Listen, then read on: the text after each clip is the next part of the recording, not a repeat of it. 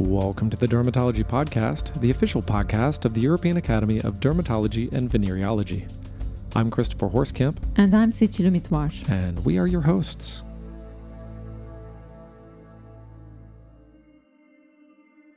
Today on the Dermatology Podcast, we will find out what we learned about beard alopecia and alopecia areata during the COVID pandemic. As it turns out, it was a very interesting period to study these conditions. We don't know exactly how many of them will develop to a normal alopecia areata affecting the scalp, but we do now know that it's more frequent than we thought before. That was Ramon Grimalt, who has been researching these conditions. We'll ask him to share what he knows in a moment. But first, face-to-face courses are back. Specialists, residents, and now nurses all have the possibility to attend EADV organized courses. We are looking forward to meeting you in some of the most beautiful cities in Europe. To see what's coming up next, go to eadv.org and check under face-to-face education. And if you're not an EADV member, have you thought about becoming one? Benefit from access to on-demand webcasts, online courses, 17 medical journals, including EADV's esteemed JADV, over 20 textbooks, reduced fees for congresses and symposia, and much, much more.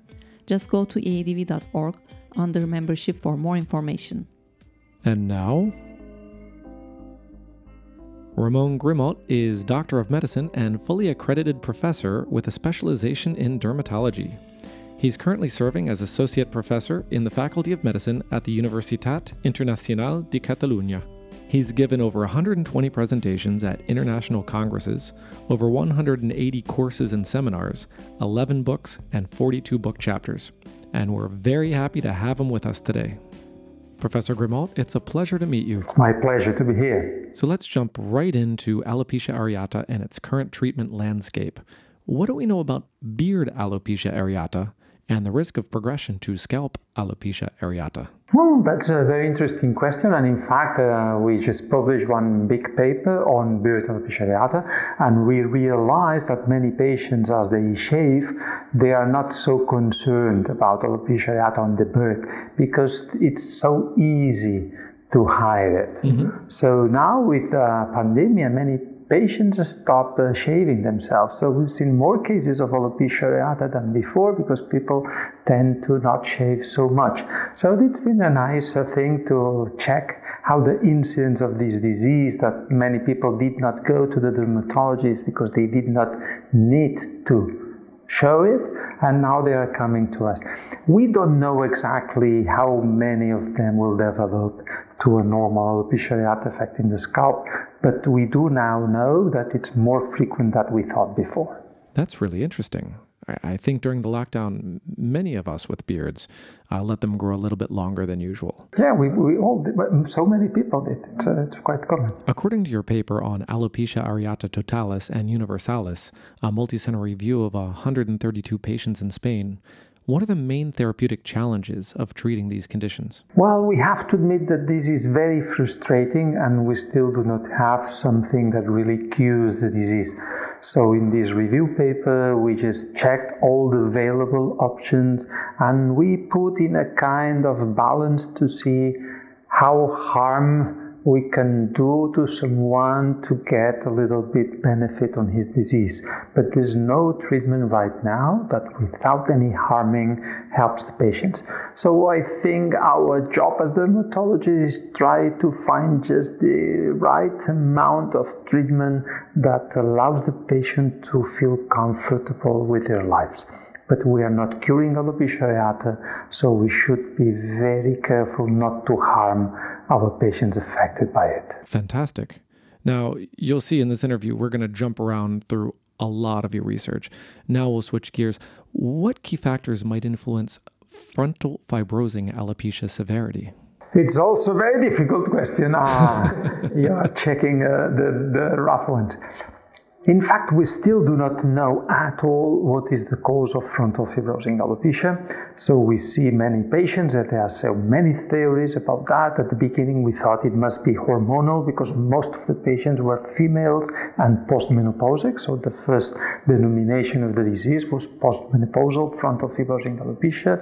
Now we know that some younger women without menopause are also developing, and we also have some males with frontal fibrosing alopecia. So the theory this is hormonal is not valid anymore. So the Australians came out, mostly Rod Sinclair, about this theory about sun blockers, how the amount of moisturizer of sun blockers or even other type of creams might influence on the onset of this type of disease. And now we know that many patients that have never used this type of products might also develop the disease. So we still really do not know what is causing the disease. It might be a sum of different concepts and mostly a genetic predisposition, because we see more and more papers on different family members suffering from the disease. So I would say that we do not have something to ask our patient, stop doing that and you'll be safer. So there's still a lot of research to do, and we hope that in the next future we'll be able to better understand what's causing the disease and then to better tell our patients what to do in order to avoid progression of the disease. So what does the current hair loss treatment landscape look like, including some of the novel ones? What do we have now? Wow, we can discuss about that for a couple of hours. I think that if we think of hair loss on the most common cause, which is androgenetic alopecia, we are in front of a situation that unfortunately it's very stable. 5 years ago, everyone was excited about cloning hair and hair biogenetics engineering in order that we'll be able to get some hairs plucked out of the scalp, go to the lab and multiply the cells and then inject the cells on the scalp in order to get some hair growth. I think we'll have to wait for that. We have also, on the other hand, these 3D printers of hair that looks very promising, but it will not be immediate to find it. All the research on PRP, the platelet-rich factors, it's not showing so much good results as we thought. I've also seen so many papers on laser therapy, on low light therapy, and the results are a little bit promising, but most of the research papers are not well performed enough to tell that this is really working. And regarding hormonal therapy, I think this is probably the future. And if we get a topical finasteride to be applied with no absorption, with no secondary effects, we can increase the dose. And if we can get nanoparticles that go directly from the skin to the hair bulb without entering the body, probably this might be a good future for the treatment of androgenetic alopecia. But we'll have to wait to get that. So these are pretty new technologies, especially when we get into the nano stuff. Was this something we were thinking about 20 years ago, or are we really cutting edge now? Well, I think here it's getting very popular, and maybe in the last 5-10 years the hair research has really changed a lot. And also I can see it in the general assemblies of dermatology. Before, many dermatologists did not care at all about hair, and now the local societies of hair research in every country are getting more and more crowded by dermatologists interested in hair. And I think maybe 20 years ago we just had minoxidil, and now we have so many options. And dutasteride for female androgenetic alopecia, it's showing also good results if injected as slowly with mesotherapy on the scalp. There are small things moving, and maybe and also the hair transplant. Before they just did this striper that was very aggressive, and now this small punch system is showing good results, and you don't need these big departments to perform it. A normal dermatology can do it in a normal office with just someone helping them, and before you need 5-6 people working at the same time. So I think hair transplant will be also a change in the future. But we need something to keep the hair here, because if we move here from here to here and then we lose all the rest, in some years we'll have a problem again. Right. So should we really be looking towards systemic treatments then? I think so. But systemic treatments really effective without any risk. This is the difficult thing on dermatology in general. Yeah? Absolutely. What are the most crucial recommendations for clinical trials of frontal fibrosing alopecia based on the consensus recommendations from the International FFA Cooperative Group? Very interesting. I think that one of the big problems we have right now on hair research is the difficulty on really assessing improvement when trying to perform a clinical trial. Hair, it's not stable. And the population goes fluctuating on the amount of hair shedding, on the amount of hair growing, even on the number of hairs in anagen. So when we try to see if something is changing, baseline that we do not know how is the baseline, it's very difficult to tell if it's the doctor, or it's a clinical trial, or it's the evolution of the disease, or we are just facing normality. When we were animals, we used to have a shed that was related to climate. So it was very seasonal, very easy to understand.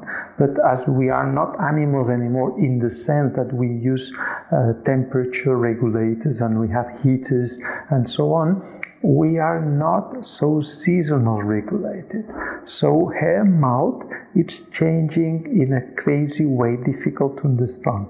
So some people entering a clinical trial might be in the beginning of a mouth period. So you think the clinical trial is not working because the patient is not on a stable base. And on the opposite, if I try to see the efficacy of iron on a hair problem and the patient is at the end of a mouthing system, it might look that he's improving a lot. And on the other hand, if you try to develop a computer-assisted system to count hairs, there's a new technology that it's hair-to-hair count, but it's still developing. It's not useful for every day. So on that case, you go to the exact same point and the computer detects the same hair, and they can really assess if there are more hair there than they were 6 months ago. But this is research. We cannot use it every day. And if we try to do this every day, we have to use tattoos on the scalp, and you get to the same point because you get a tattoo. But even that, if the trichoscan is working well, but even with that, it's very difficult to be consistent on the quantity of improvement. So the big difficulty right now is to try to find a system that we all believe it works to assess if it's improving or if it's not improving. And patients tend to see them in the mirror and tend to calculate if they see hairs when they brush or when they get the shower. And most of the feeling of the patient is not really related to the efficacy of a treatment. So trying to put on a clinical trial well designed, it's so hard because it's very difficult to have a system to evaluate the efficacy of a treatment. Let's switch gears a bit. Let's talk about COVID-19. Could you tell us a little bit about your observations concerning cutaneous manifestation of COVID-19 in children? Yeah.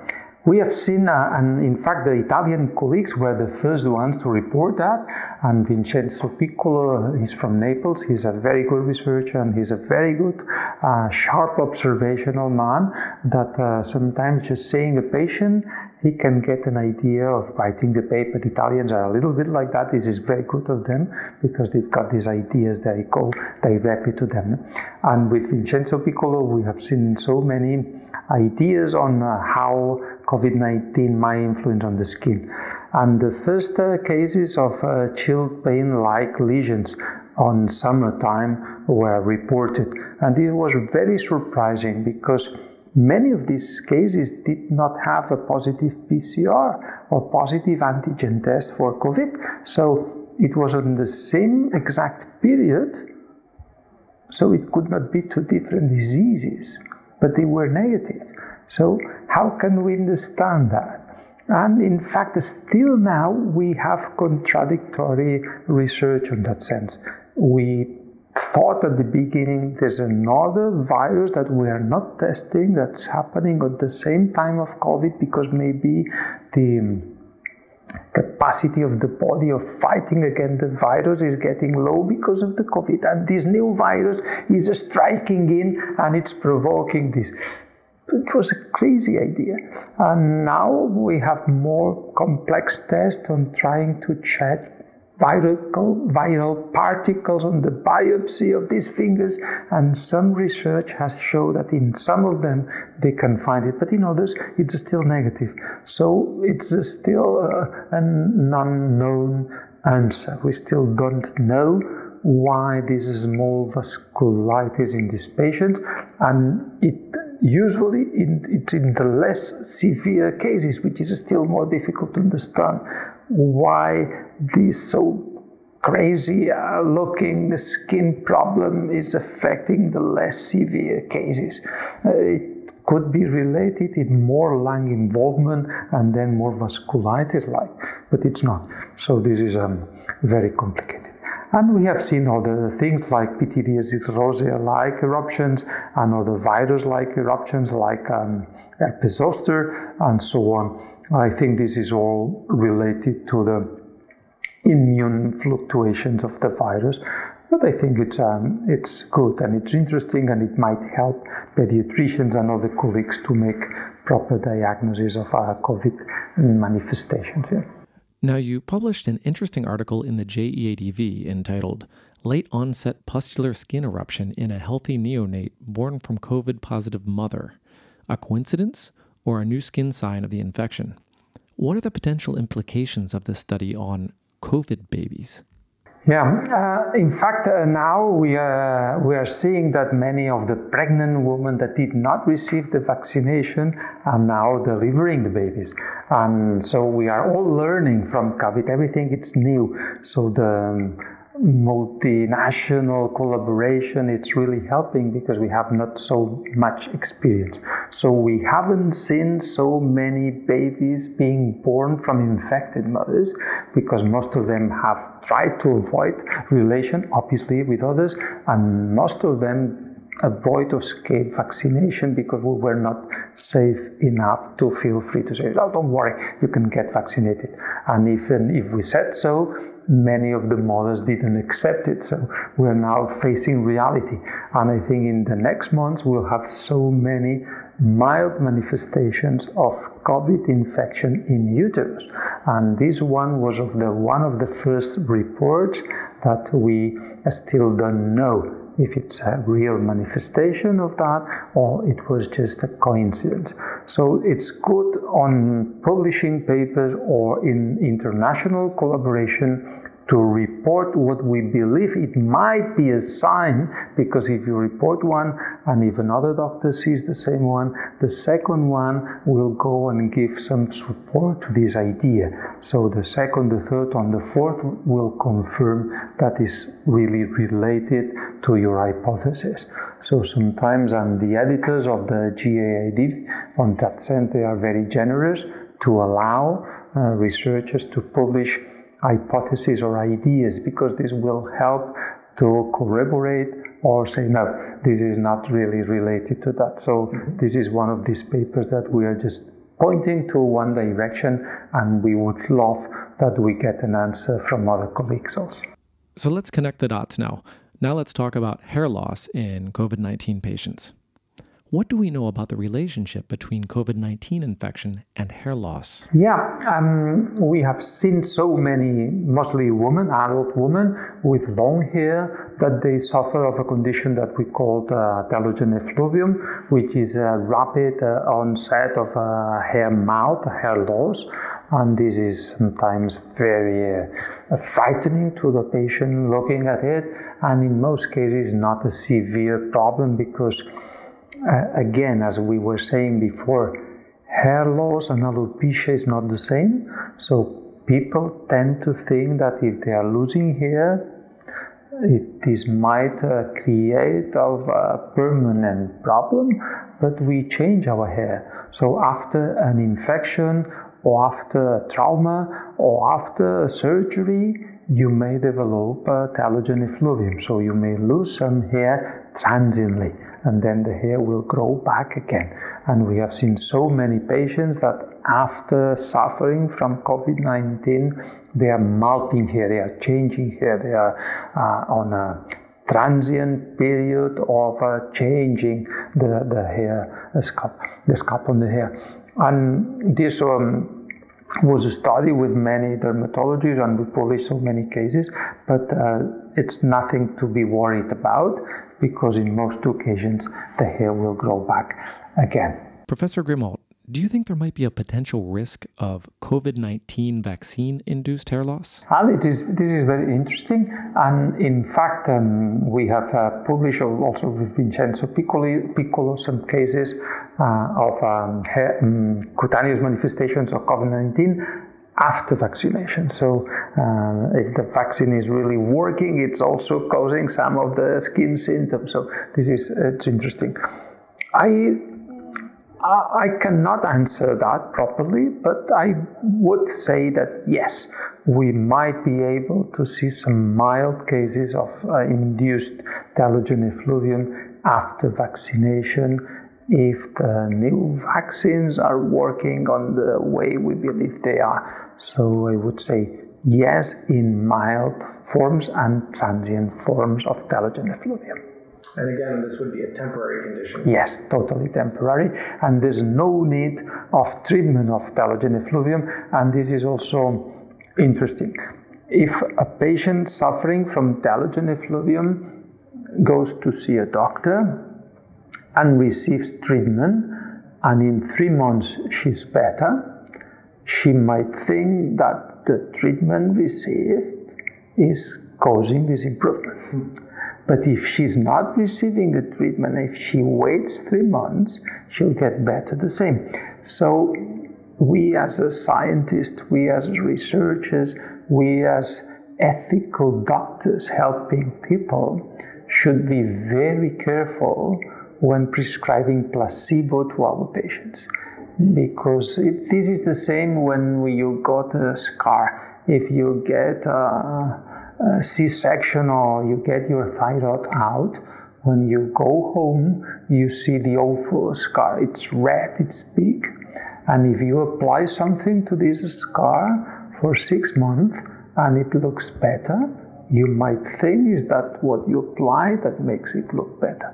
But what would be the aspect of the scar 6 months after surgery if you didn't apply anything? Well, you don't know. And if you spend a lot of money on oil of muscat rose or whatever, it's palmetto, or there's so many treatments available for that. Not palmetto, sorry, this is for hair loss. I'm also influenced of hair loss. You might think that this is changing the aspect of your scar, but in most cases the scar is evolving naturally to a better aspect. And in telogen effluvium, the situation is the same. If you have a dog at home and in the spring the sofa, it's plenty of hair, and if you give her some supplement in September, there's not so much hair in the sofa. But it's the 3 month or it's the supplement. Well, try it next year and you'll see that in September the hair is not losing as many hair as in June. And without the supplement, the evolution, it's the same. So in many patients with telogen effluvium, without any treatment, they will get better. And if they are taking the treatment, they might believe it's the treatment.